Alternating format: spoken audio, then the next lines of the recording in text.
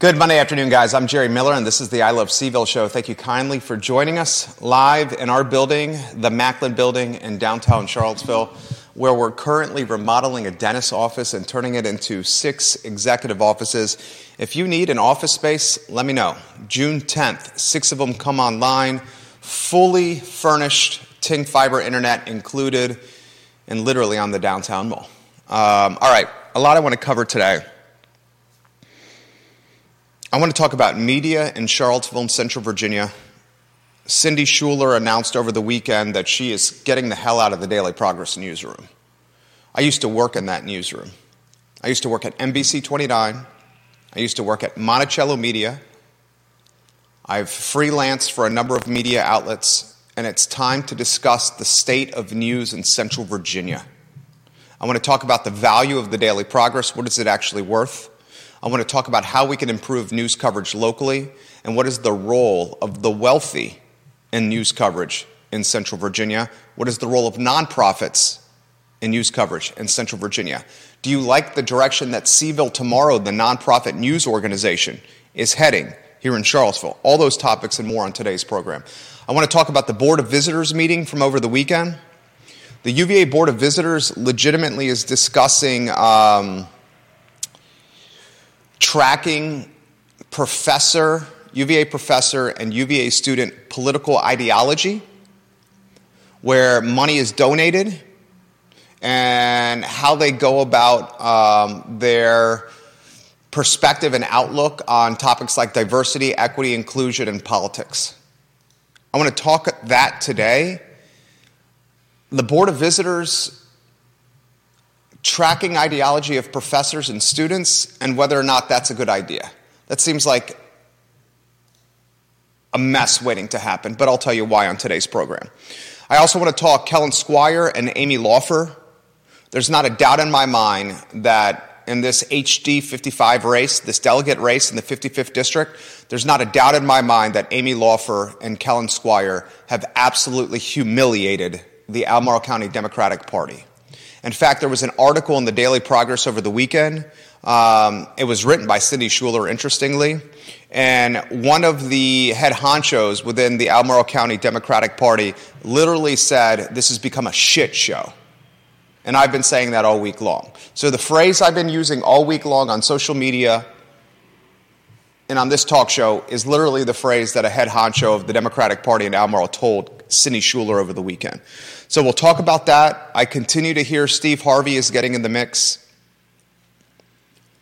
Denver Riggleman, people close to him, are talking and encouraging him to jump in the game. That topic on today's show. I also want to discuss on the program Sarah K. Harris. Did you Google Sarah K. Harris, Albemarle County Public Schools? Yeah, I haven't found much. I want Sarah with an H, K. Harris, Albemarle County Public Schools. That's literally what I Googled. When you click that, the third link down, you will see some content from her. Actually, it's let me see if I can find it. Go Sarah K. Harris, ACPS. Let's try this. Here's why I'm bringing this up. Over the weekend, she talked about, I cannot believe I'm even talking about this, but she is a former teacher. She's on the Albemarle County Public Schools Diversity, Equity, and Inclusion Committee. She's on this transgender committee, and she posted over the weekend on her Twitter account. I was absolutely flabbergasted by this. I was frankly hesitant to even bring this up. I was so flabbergasted, but I think it's paramount and important for us to discuss topics like this when you have people that legitimately are on DEI committees and transgender committees then going on social media saying, if you want to talk, this is crazy, Judah. I'm going to read her tweet directly, okay?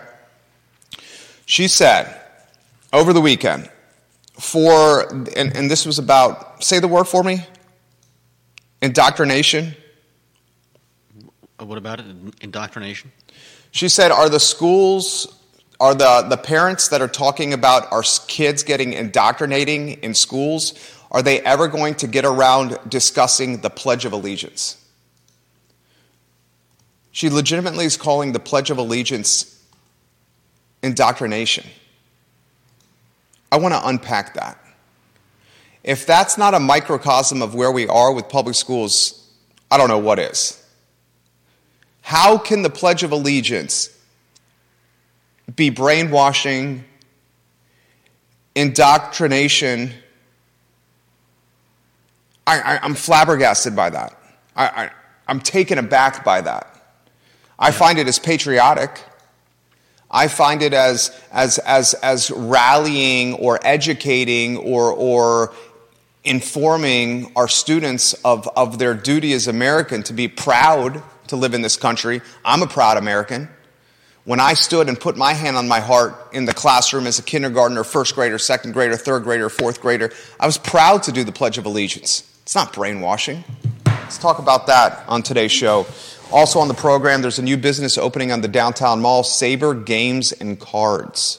Saber Games and Cards in the old Newtown Fitness spot on 4th Street. Judah, let's go to a two-shop. We'll welcome you. Vanessa Parkhill, Johnny Ordinalis, welcome to the show. UVA Board of Visitors. We had an idea this was going to come, but I didn't think it was going to come like this. Glenn Youngkin's got some heavy hitters on the Board of Visitors. Razor Blade Ellis is one of those heavy hitters. We knew Razor Blade Ellis was going to very much send shockwaves to the Board of Visitors, Judah. Another Glenn Youngkin appointee, Douglas Wetmore. He's the Senior Vice President for Business Development at a health solutions company. He was appointed by Youngkin last year, and he questioned the UVA's diversity dashboard and why it does not include assessments for students or faculty ideologies. So at the Board of Visitors, this is the group of heavy hitters, wealthy folks. President Jim Ryan was there as well. They legitimately had a conversation of tracking UVA students' political ideology and UVA professors' political ideology to the point of donations to political parties and campaigns. Bacon's Rebellion, baconsrebellion.com, it's a blog that talks about, that spotlights democracy. The author, James A. Bacon, he wrote this today. Judah sent me this link. The Jefferson Council has published data showing that the University of Virginia employees have donated to Democrats over Republicans in recent years by ratios of 10-1 and 20-1 in presidential elections. So I'll give that stat again. The Jefferson Council has published data showing that the University of Virginia employees, UVA's employees, have donated to Democrats over Republicans in recent years by ratios of 10-1 and 20-1 in presidential races. So here's the question, and this is legitimately something that's being discussed. Should the University of Virginia, when they hire professors, or should the University of Virginia, with its current staff, ask its professors, what is your political ideology and where are your donation dollars going? Furthermore, should the University of Virginia, when admitting students to this university, should they ask the students they're admitting, what is your political ideology and how would you donate? The concept here from Razor Blade Ellis and the concept here from the Richmond businessman Douglas Wetmore is we want a university of ideologies on both sides of the aisle because that will spark debate and offer challenging perspective for everyone, which is what they say college is all about. So I'm kind of setting the stage. I'm going to give you my opinion in a matter of moments. You jump in here anytime you want, anywhere you want to go. Here's the gist. Board of Visitors, Razor Blade Ellis, Youngkin appointee from Georgia, Douglas Wetmore, Youngkin appointee from Richmond.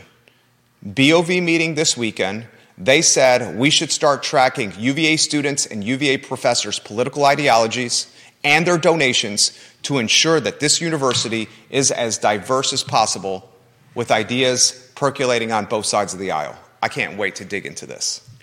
Well, I didn't take it that they were all advocating for that so much as they Did you read the Daily Progress article from Hall Spencer that covered this directly? No, I haven't read that one. Okay, you should read that one.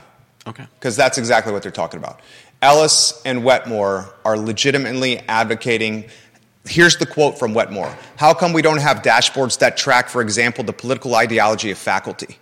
Why wouldn't we do that to try to convince ourselves that we have balance and that we're serving the full range of needs from our constituents as a leading public university? Bert Ellis immediately backed Wetmore's suggestion and said he wants to see robust debates at UVA that can only happen with a diversity of viewpoints and opinions. Razorblade Ellis says, you can't have those if everyone has the same views as you. It's no fun to debate with people that have the same opinions as you. So that's literally what they're doing, Judah. Okay, I'm all for diversity of viewpoints. I don't know if tracking teachers or students' political ideologies is going to be very helpful in doing that. I mean, once you know the answers to those questions, do you then start firing people or disallowing certain people from entering the school because you already have too many? I mean, I would love for there to be diverse viewpoints across the spectrum in the school, and for people to be able to talk about whatever they want to talk about and get into robust discussions. I don't know that tracking ideological backgrounds of people is going to help facilitate that. All right, here's my thoughts. I went to UVA. Chris Boyce, John Blair, welcome to the show. UVA is undoubtedly left-leaning. Yeah. I spent 4 years there. It's left-leaning. It's gotten more left since I was there, undoubtedly.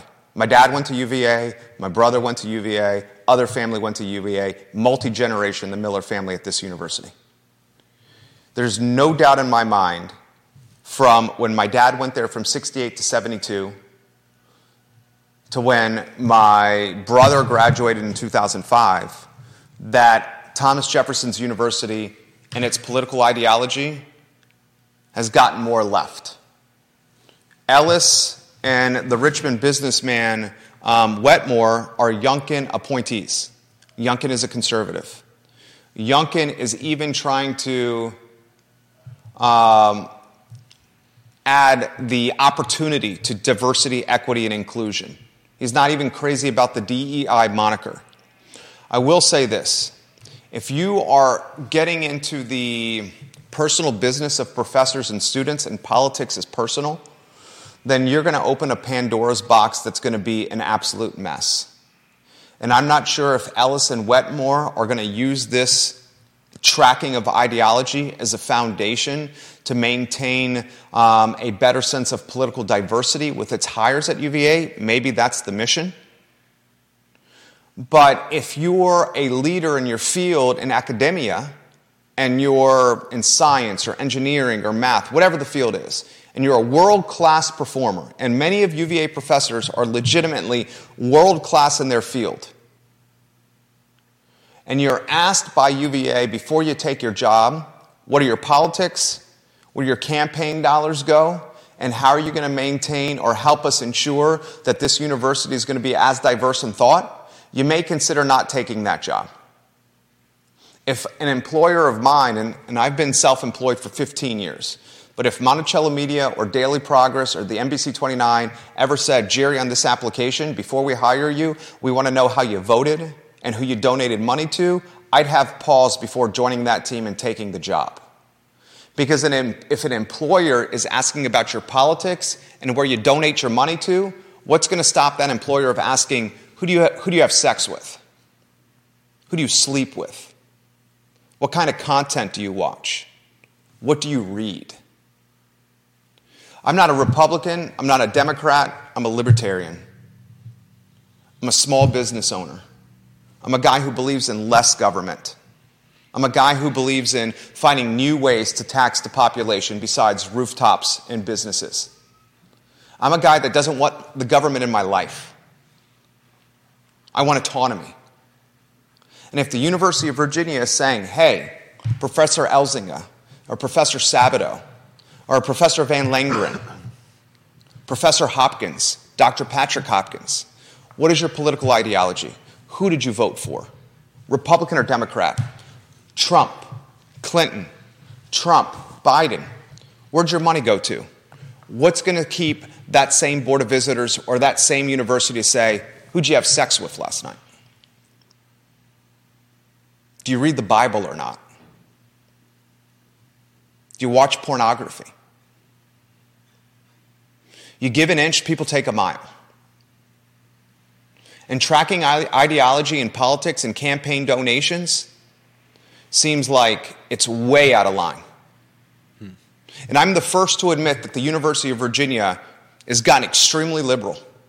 Extremely liberal. And higher education breeds liberalism. It's proven, it's fact. Look at it. Research it yourself. But I think there are much better ways to ensure diversity in thought than getting into people's personal business. You can do diversity in thought by launching new curriculums and classes. You want to get more diverse in thought at the University of Virginia? Perhaps you consider a government track or a political track that is birthing and manifesting students that carry that mindset. Asking Ken Elzinga, an esteemed economics professor, who you voted for in a presidential race, would piss off Ken Elzinga. This is an interesting tidbit for you. This is according to the blog Bacon's Rebellion, who's covered this board of visitors meeting extremely well. The Jefferson Council has published data showing that UVA employees have donated to Democrats over Republicans in recent years by ratios of 10 to 1, 20 to 1 in presidential elections. That's public record. All right, your thoughts, viewers and listeners. This is from Vanessa Parkhill. And KTP, we'll get to your comments as well. I see a lot of parents in Albemarle County watching. Guys, we're going to talk about the Pledge of Allegiance here, and somebody on the Diversity, Equity, Inclusion, Transgender Committee, a former teacher, and her thoughts on the Pledge of Allegiance on this program. This is from Vanessa Parkhill. She says, if the intent of tracking ideology is to diversify the pool of students and professors, that could be interesting. I doubt that is the intent. What is the stated intent? To only bring right-thinking people onto campus? Scary. Better solution than tracking people's ideology? Eliminate the diversity dashboard altogether. Eliminating the diversity dashboard altogether. Your thoughts on that? Well, yeah, I think that part of the problem is that we're looking so intently at all of these things, and if you take a natural what's the word I'm looking for? If you take a natural spread of people from a population, you're more likely to run across the entire spectrum if you're not looking for anything in particular. And I think if you start looking at all these, I think it's right. If you start looking at this, how is that going to help the diversity of the school, the diversity of conversation and discussion? Is that actually going to produce the desired results, or are you just going to end up, alienating people, alienating teachers? The reason I don't think the teachers' ideologies professors really matter is because if they're doing a good job, then they are not the ones that they're the ones that probably are introducing diversity into the conversation as counterpoints to what may be. You say that UVA and higher education breeds. What did you say? Liberalism? Yeah, higher education breeds liberalism. People know that.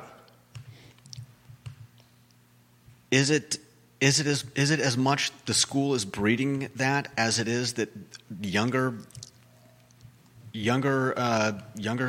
students, younger people are just more inclined to lean in that direction? The point being, how are you going to force diversity? That's part of the go ahead. Part of the problem with the DEI is you can't force diversity. And if you tell people that they are... What do you mean you can't force diversity? That's exactly what university is doing. They are forcing diversity. They are prioritizing minority applicants over white applicants. That's forcing diversity. I was talking about in discussion and conversation. Okay, but they can force diversity. They're trying to do that with their student body. They're also doing that with whom they hire. And the Board of Visitors meeting, another topic that came up in this BOV meeting is the University of Virginia is prioritizing a more diverse staff of professors. Its goal, its priority is diversity with its staff. That's one of its priorities. So that's forcing diversity. It's not necessarily a bad thing to force diversity. Okay, but I wasn't talking about it in those terms. I was talking about it in terms of what you discuss and what, I don't have a problem with diversity if we're talking about what, racial makeup? Is that what you mean by diversity? That's the definition of diversity, racial makeup. That's the first definition. No, it's not. But you don't think the first definition of what diversity is when people think is skin tone? If we're talking about a specific version of diversity, yeah. But the word itself just means diversity. It doesn't have anything to do with race.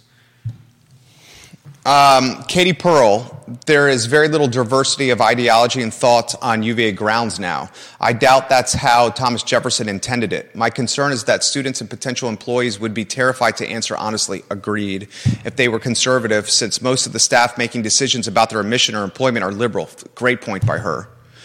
She even says, I worried that this idea would backfire on conservatives, even though the intention is to help them feel safe, like they can have a seat at the table. I also agree with that point. Bob Yarborough on another Facebook page, he's the king of Redfields. Bob Yarborough is a man of very measured thought. I respect what Yarborough has to say. He says, this sounds insane and extremely dangerous.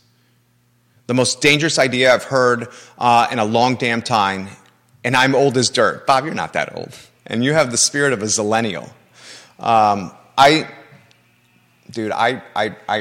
Razorblade Ellis and Wetmore, the Richmond businessman, this concept scares the bejeebus out of me. I'm not a Republican. I'm not a Democrat. I don't even often identify with libertarian in some circumstances. I'm just the party of common sense that don't want people in my life telling me what to do. And I believe that us as people, when given the chance to do good, most of the time we will. Most of the time we will. Let's go the student route. If you were filling out an application to go to UVA and they said, what is your political ideology? And if you were a student that wanted to go to UVA, and you were a Republican, a bedwetting Republican, would you put it on the application that you were super conservative? Like Katie makes the point. Or are you fearful that the school, which you know is Democrat in its foundation, would keep you from entering? Would you be scarlet lettered? That's a better question. Would you be scarlet lettered? A follow-up question to that would be a professor who openly identifies as a conservative or a Republican at the University of Virginia, because they're trying to track ideology, and maybe this professor says or she says, yes, I'm a Republican, here's who I donated to. Would that professor be scarlet lettered by their colleagues, by their peers? Would that professor have he or she, their promotional opportunities, their vertical opportunity to climb the professional ladder, would that be stifled or diminished? Because so many folks around them don't match with the same ideology. It's an interesting question. It sounds like some of this is already readily available. But I think tracking, I think in this... go ahead, sorry. I think in this climate, starting to track, like, stuff like that, this is private shit. This is private business. Leading in a good direction. I cannot believe the university that I dearly hold, I bleed orange and blue. And I cannot believe this university that I hold so dearly would even consider this. We have to be very cautious when entities of power start inquiring about our pillow talk and how we vote and where we allocate the money we earn and what content we choose to read and watch. If this entity says, who'd you vote for, Biden or Trump, and how much money did you donate to either campaign, what's to keep them from asking what your sexuality is?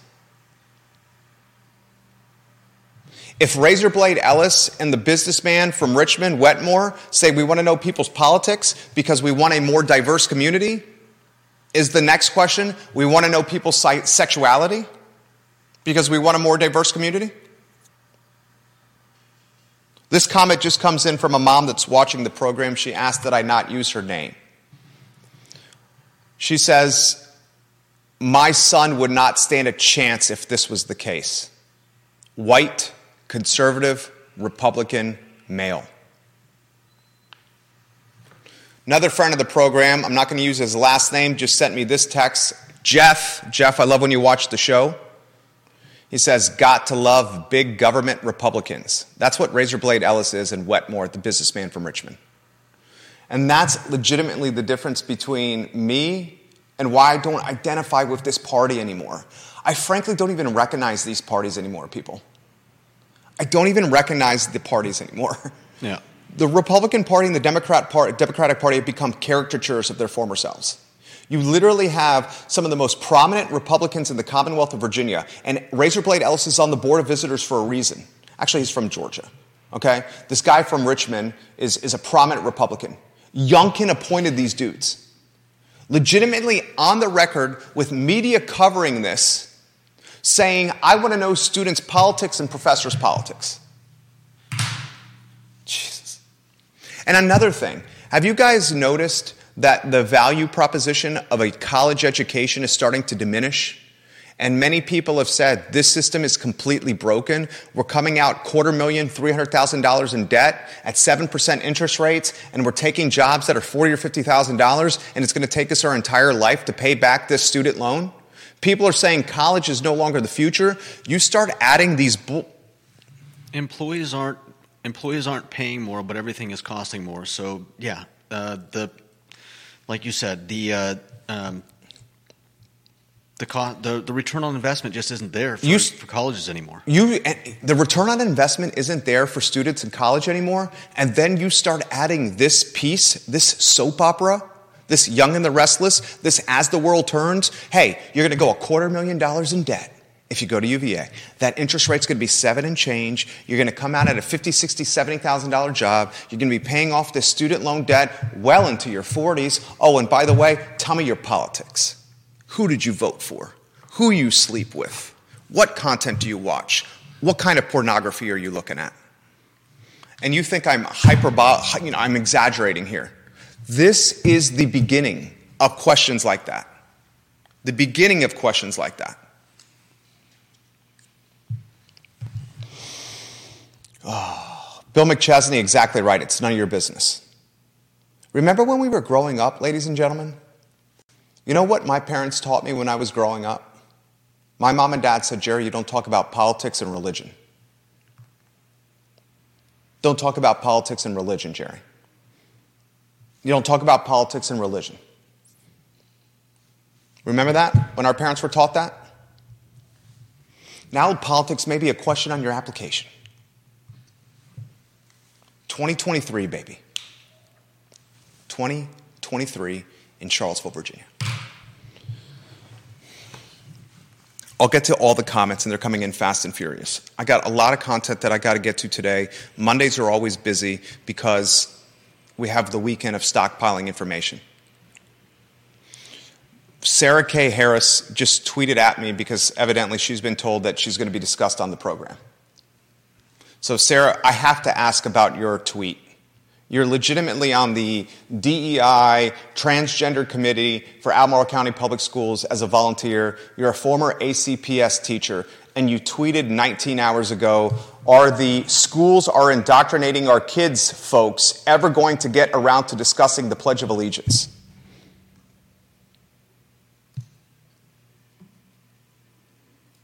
I responded to her, how is the Pledge of Allegiance indoctrination? I mean, I'm looking at it right now because I'm honestly curious. Like, have I missed something? She is on the committee. And Sarah, you're welcome to come on the program. You posted this on Twitter. You're on the committee that is DEI, transgender policy, helping lead ACPS into this 2023 DEI world we live in. The Pledge of Allegiance is not indoctrination. It's called patriotism.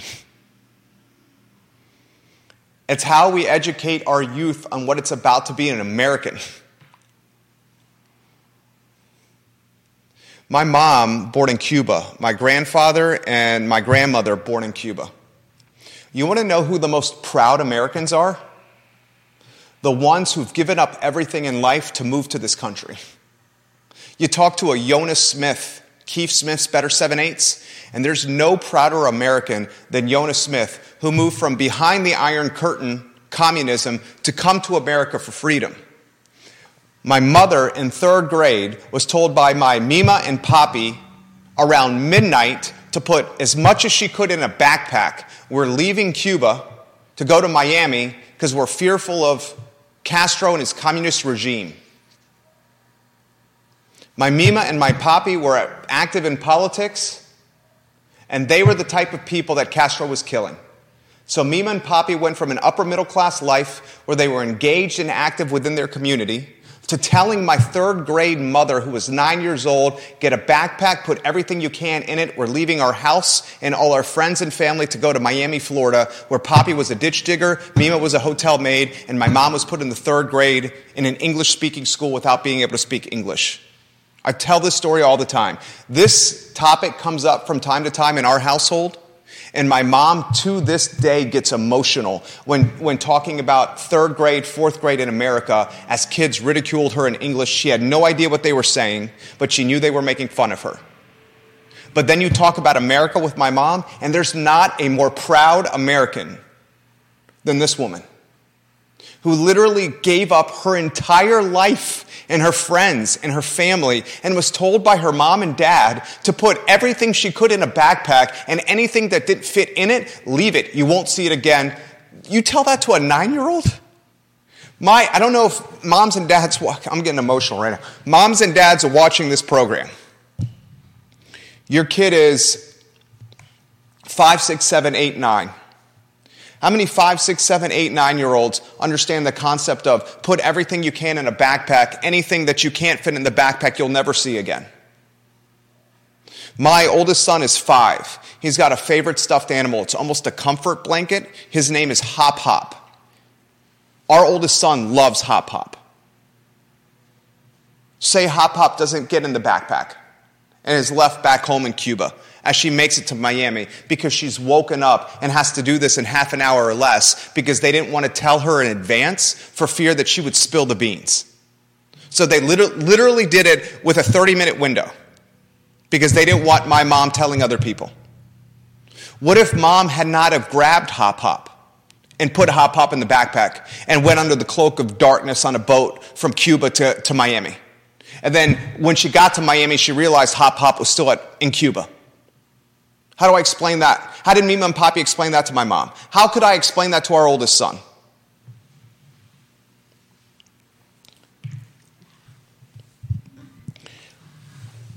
Words matter. You taught me that. Words matter. And when you're on the Committee for Diversity, Equity, and Inclusion, when you're a former teacher, when you're on the Transgender Policy Committee, Sarah K. Harris is. Look it up.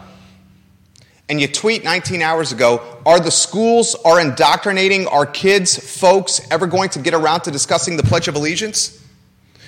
She's now backpedaling from this. She says, I didn't say it was, I just asked a question. I didn't take that initial tweet as that. Did you? Seemed a little odd. 2023 in Albemarle County Public Schools. There you go. That's a microcosm.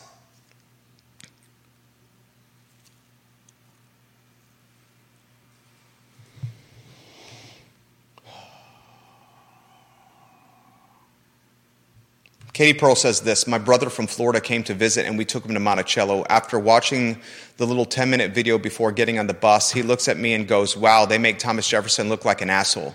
That little intro video has definitely changed in the last 10 years I've lived there at Monticello.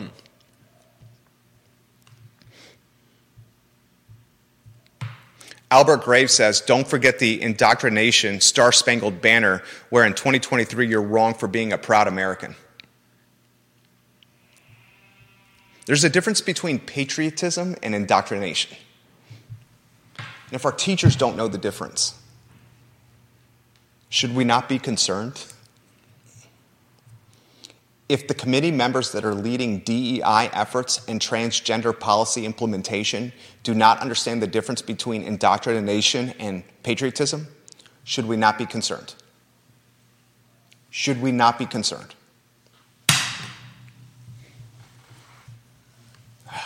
Fired up today. Make sure you're rotating those lower thirds, please, sir. Let's do the Squire law for embarrass the Democrats one. Anyone that's watching this program, if you have not had an opportunity to read the article by Cindy Schuler on the 55th District race that was published 17 hours ago, please do. The headline's called Experts, Politicians Weigh In on the Law for Squire Race. Cindy Schuler, by the way, has since resigned from the Daily Progress. The entire copy desk at the Daily Progress has quit or resigned within the last year. We're going to talk about the state of local media here in a matter of minutes. Cindy Schuler wrote a great article. I'm going to cut to the chase.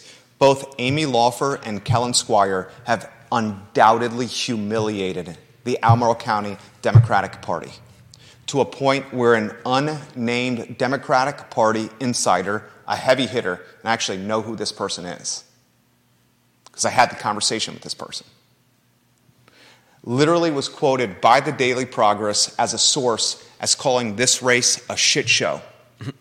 I had the conversation with this person over coffee last week, and I said, your race is a shit show. Talked about it on the show all week long. Put emojis all over social media. Poop show. Now in the newspaper. Steve Harvey is contemplating a run. Steve Harvey, whether he jumps in as an independent or Republican, will make a significant difference. Will Steve Harvey run as an independent or will he run as a Republican? My instinct says probably an R. His best chance of winning is an I. I've had a couple people reach out to me around the Commonwealth who have indicated they're encouraging Denver Riggleman to run. Denver Riggleman, remember, he was jettisoned from the Republican Party. Why, Judah? Because he helmed a wedding of wasn't it a wedding between two same-sex people? Denver Riggleman was jettisoned from the Republican Party in the Commonwealth of Virginia because he officiated a same-sex wedding between two men. Yeah. One of them who had been a key contributor to his campaign for a long period of time. And Congressman Riggleman, being an upstanding, just good guy, said, yeah, dude, I have no problem being the official at your wedding. You've helped me so much with my campaign, it'd be my honor to marry you guys. You know why? Because Denver Riggleman doesn't care who people have sex with. He doesn't care who people have sex with and what they're doing in their bedroom. Denver doesn't care about people's church and their religion and who they pray to and who their God is. Denver goes about life as a small business owner that doesn't want the government in his you-know-what, wants to find different ways to get tax revenue so we're not burdened as citizens, as Charlottesvillians, as Virginians, as Americans. Mm-hmm. Denver, when it's all said and done, is a centrist, a guy from the party of common sense. And I'm going to tell you right now, a precedent has been set in the Commonwealth of Virginia. And that precedent was initially set by, what's his name? Was it Tom Garrett? Tom Garrett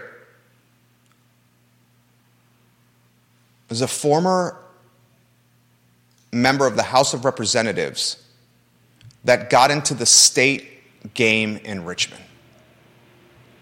And Tom Garrett said, look, I've done the big-time politics, and then I'll go back to the Richmond politics. Will Riggleman do the same? And if Riggleman gets in this race, I bet you $100 he wins it. Yeah, I can see that happening. Bet you $100 he wins it. Denver, get in the game. Laufer and Squire have humiliated this district.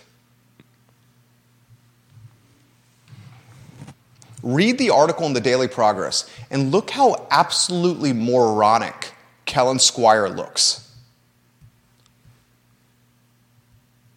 I'm going to read 3 paragraphs from this Daily Progress article from Sidney Schuler, a handful of paragraphs.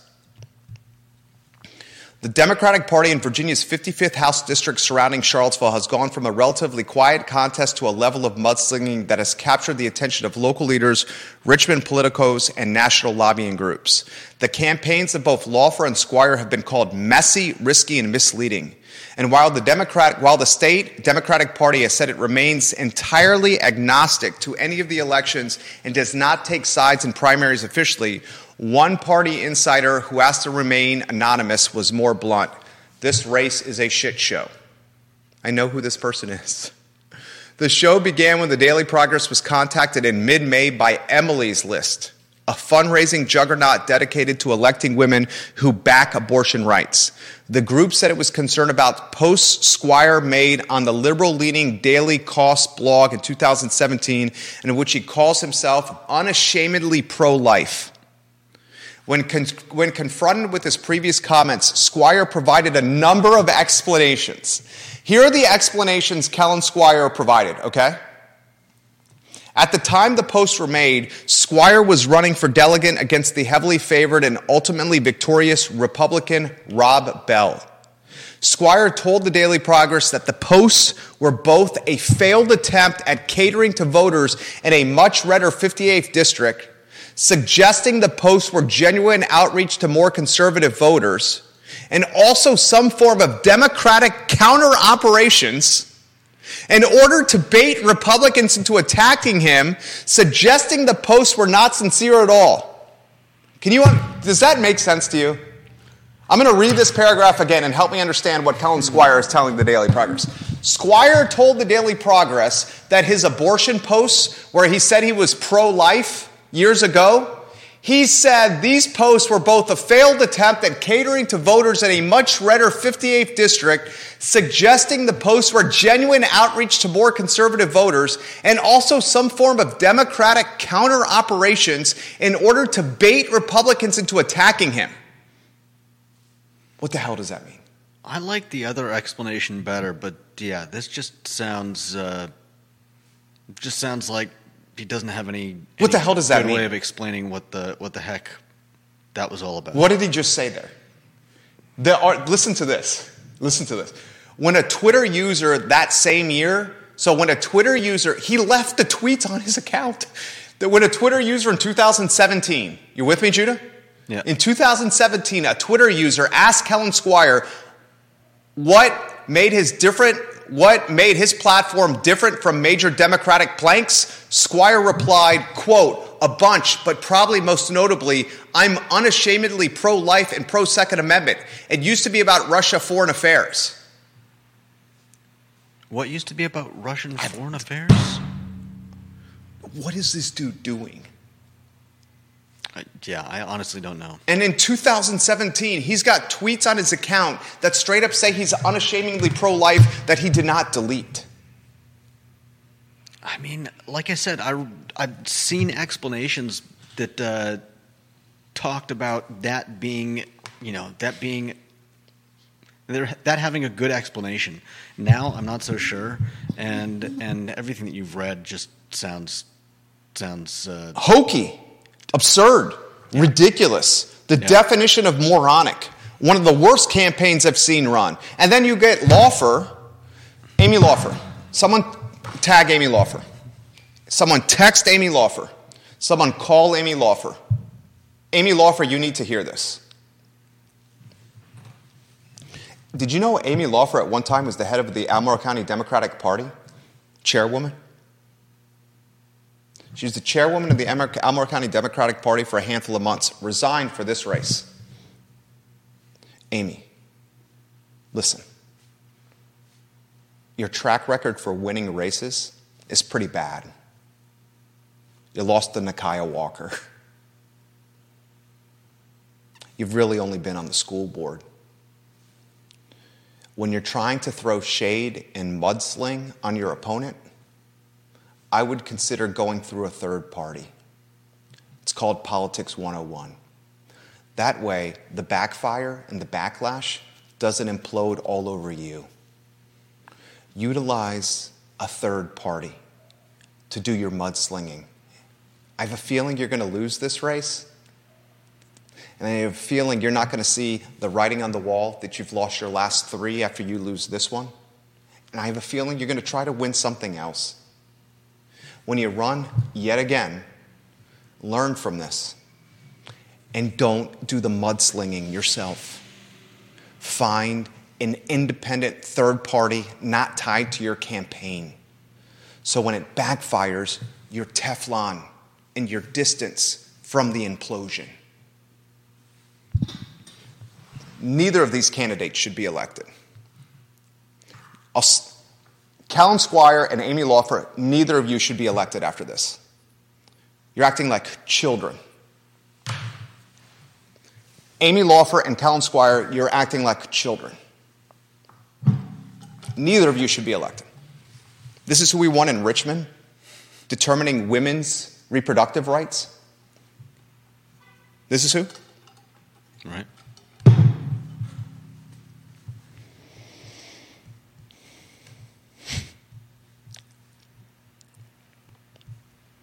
Use a third party to do your mudslinging, Amy. You're going to lose this race.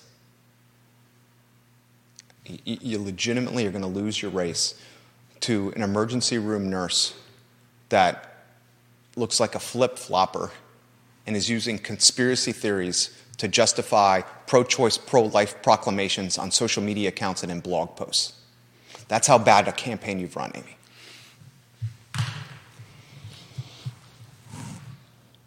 Fucking ridiculous.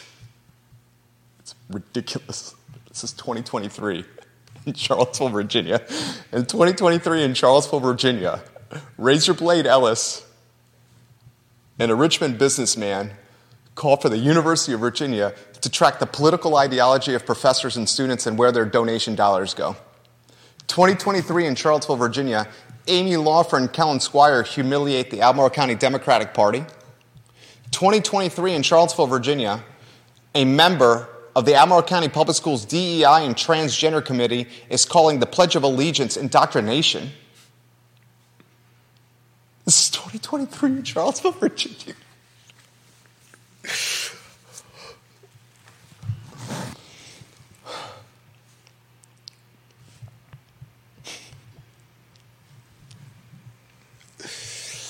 Ay, mi madre. Carajo. All right. Let's talk media. Cindy Schuler quit. Daily Progress staff writer. Schuler, how long were you on the job, Sydney? Not even a year? The entire copy desk at the Progress has quit in the last year. The state of media in this community is probably the worst it's been. I've been in here 23 years in Charlottesville. My first job in Central Virginia, first job was actually at Ruby Tuesdays. Paid for most of college as a host, busboy, and bartender at Ruby Tuesdays in Barracks Road. I think it's now Chopped, the salad place. I used to walk from Lambeth Commons or from Phi Kappa Psi on Rugby Road to Ruby Tuesdays to work host jobs or bartender jobs or waiter jobs. I remember a couple times the fraternity I was in, Phi Kappa Psi, it's the big fraternity at the end of the Mad Bowl on Rugby Road, the iconic white one. It was a great time. But UVA is a wealthy school, okay? I didn't have a lot of money. UVA is a wealthy school. A lot of my friends came from serious money. So oftentimes while I was working on like a Saturday or Sunday, a lot of my fraternity brothers would come into Ruby Tuesdays, sit in the booth, and get hammercock wasted as I served them. It was an incredible awakening for me as I saw the difference between those who had money and those that didn't at UVA. Here I'm trying to bust my tail to pay for stuff, and these guys are coming in with their parents' Amex, dropping like 65, 80 bucks on Ruby Tuesday's mega margaritas. $65 for me at the time probably was food for 5 days. And here these guys are dropped. They tipped me well. I didn't care. It was a little bit embarrassing serving my fraternity brothers at 20 when I was a waiter. They heckled me a little bit, but it was all said and done. It was fun and games. They knew I was going to hook them up. I knew I was going to get hooked up by then, and we had some fun making the end of the shift, making my way to the end of the shift. My second job was at the Daily Progress. Rising third year, I took a job as a part-time writer. I got paid $30 a story covering sports under Jerry Hootie Ratcliffe.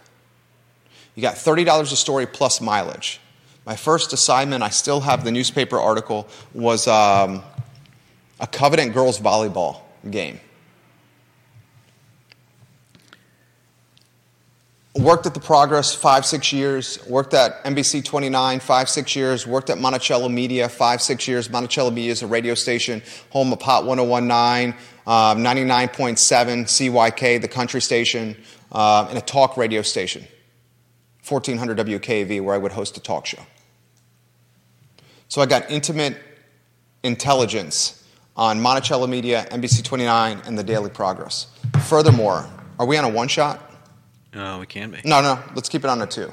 This behind me, VMV Brands behind me, this is the advertising agency we own.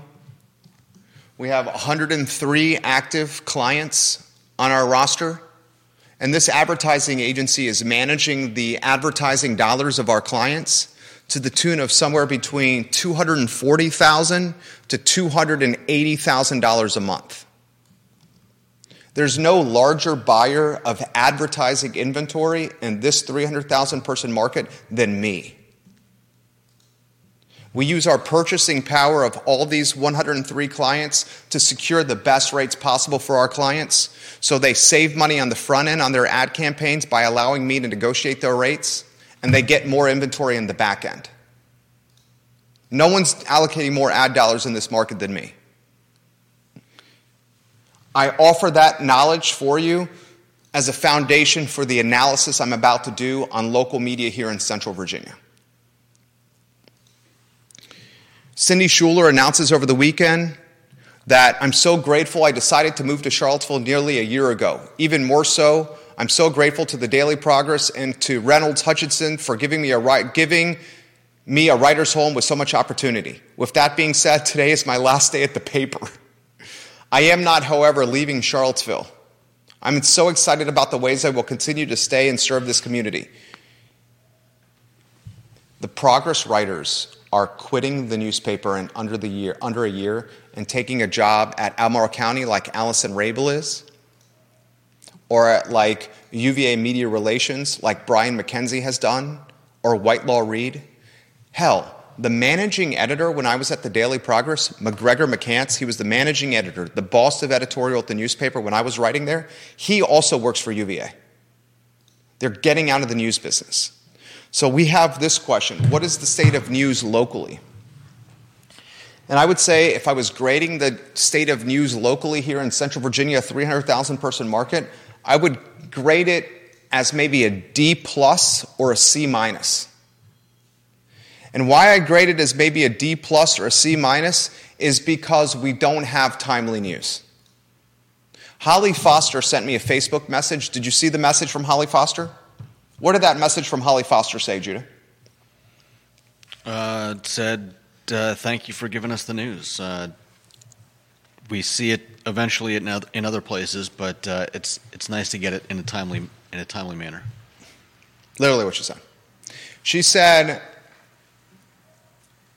the Lawfer Squire thing came out in the Richmond Times-Dispatch on Sunday, but I've been listening to it all week long on your talk show. Thank you for that.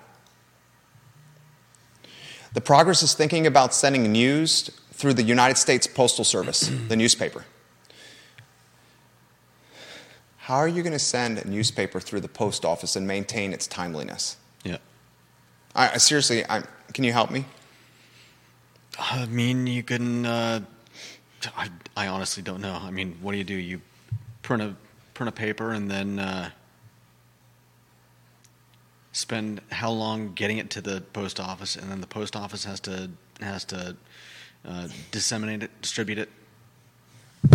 John Blair says this. Love you, John Blair. Jerry, here's an interesting question for tomorrow's show. Albemarle County has a population of 113,000 and has some of the wealthiest and most influential people living within it. He talks about Smith, Bills, Wendell Wood, Dr. Charles Hurt, Gilliam. There is not a single legacy media reporter on the Albemarle County beat that I am aware of at this time. Augusta County has a population of 76,000 and has 2 legacy media outlets that covers it. The Waynesboro News Virginian and the Stanton News Leader. It also has the Augusta Free Press devoted to Augusta County coverage.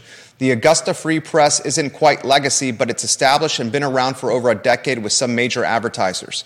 How is it possible? We've heard a lot about the issues at the Progress, but simple demographics, market size would tell you that something bigger is afoot when Augusta receives that type of coverage and Albemarle has no legacy media. It's a great question. Gentrification? I don't think it's gentrification. I have an answer. If you could update the lower third on screen, that would be appreciated for the media one. And I don't mean Which one? Go with the, if you want to put a lower third on screen, I would put analysis of media around CVille in Central Virginia. Explain what you meant of gentrification. And remember, we have a 2 p.m. TV commercial shoot, which means we have to get out of here in approximately 6.5 minutes, but my car is parked right there. So what I meant by gentrification, and I was going to ask how much gentrification the Waynesboro, Stanton have been seeing, because of the mention of all the people that are making a lot of money in this area. That I believe John Blair mentioned something about the influx of people with a good amount of money, and I think the issue there is that they're not always buying the things that if you get rid of all the middle and lower class people, you're not going to end up with people who are spending the same amount of money as all of those people in the same places. So you're basically losing more than just diversity or whatever you want to call it. You're losing people that are going to buy local and spend their money on the people around them, and you get this different class of people that isn't as they're not worried about the things that other people are worried about, and they're not spending their money on the things that other people are spending their money on. Wealthy people still want to care about what's going on in the community. Sure, they might. Wealthy people care about development in government, in happenings and comings and goings. Some of them do. You can maybe even make an argument that as professional sophistication and as wealth increases, your attentiveness to news may be even greater. I'm not sure what attentiveness to news has to do with it. When you were 18 to 25, did you care about news? Now that you're in your 40s, you care much more. Why? Because you're emotionally and physically invested in this community. Are we just talking about buying newspapers right now? Chris Boyce, welcome to the program. Here's my take of local media. NBC 29, where I used to work, pays its reporters, and CBS 19, such little money that they can't afford to stay any longer than 2 years. You stay 2 years, you get some experience, you go to a bigger market where you earn more money. The Daily Progress pays even less than the TV stations. You don't have any institutional memory because there's no legitimate pay for these reporters. They're living below area median income. And as you live below area median income, you get frustrated and say, this job sucks. So you find a different career path, and then the outlets are left hiring rookie cub reporters yet again. To John's point, he says Augusta has all these media outlets, and it doesn't have the depth of wealth or sophistication that, say, Albemarle may have. Yet Augusta has a handful of outlets covering it with a vengeance, and Charlottesville can't even have an Albemarle beat reporter on it. Allison Rabel said on Twitter, maybe we need a wealthy business person to purchase the Daily Progress. What's the value of the Daily Progress? You have a declining readership. You're cutting your print product from 7 days a week to 3. Your online subscription is so expensive no one can afford it. And the brand equity behind the Daily Progress is as weak as I've ever seen in my 23 years in this community. People are downright laughing at this platform. What are you buying here? If a wealthy person wanted to come in and preserve news, what would they purchase? They'd purchase the archive and the brand and the social media channels and the subscriber base that's declining. What's the value of something like that? I say it's next to nothing. They don't even own the real estate anymore of where the newsroom is housed in. A wealthy person's not going to come in and rescue the Daily Progress. A wealthy person could come in and invent a new brand from scratch. But buying a brand that's distressed and a shadow of its former self that has diminished equity and goodwill is not a good move. The future of this news business, I'll say it once, I'll say it again, is a handful of people, Yumi, Molly, Sean, Neil, that have their pulse on community endeavors and utilize social publishing outlets to get that word out to people. I'm going to be straightforward here.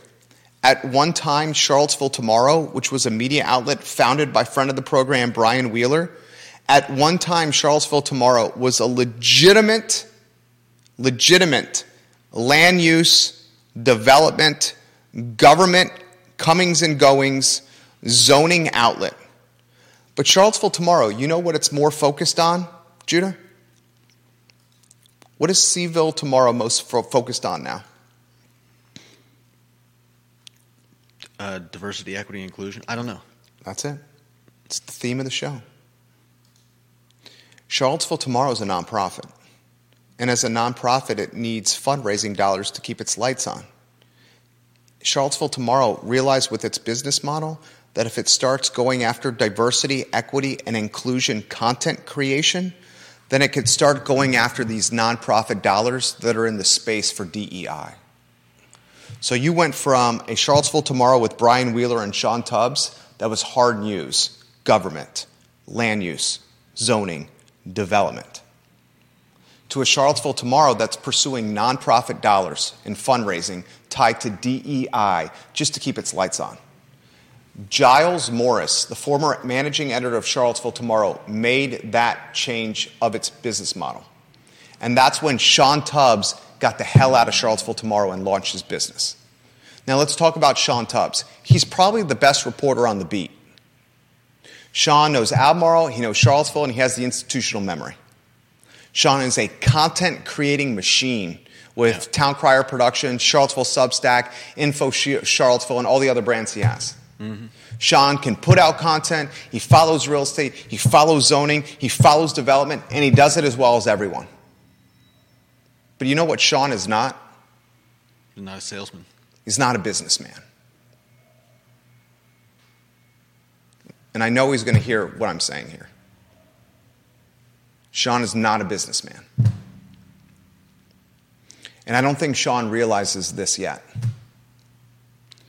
You know what his number one role is in the position he is in this company?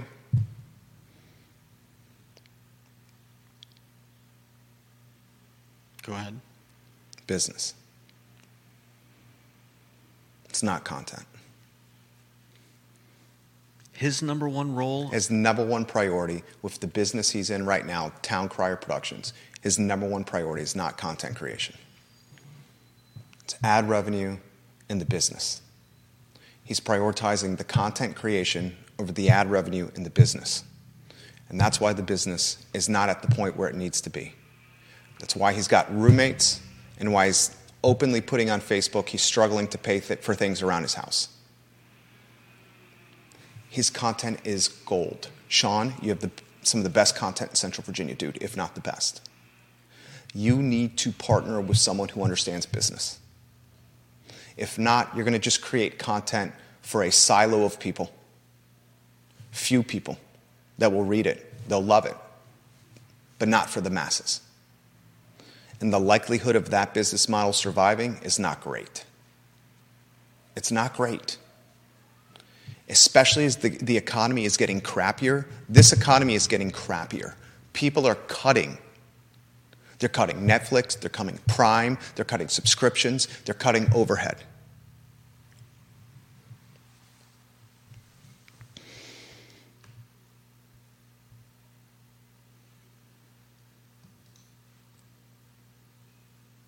I don't think what is the value of the progress?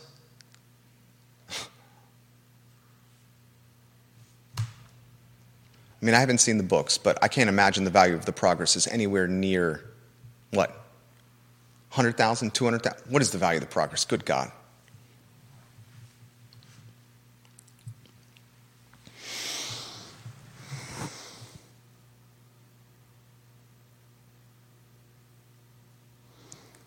I think the best way to get news would be to do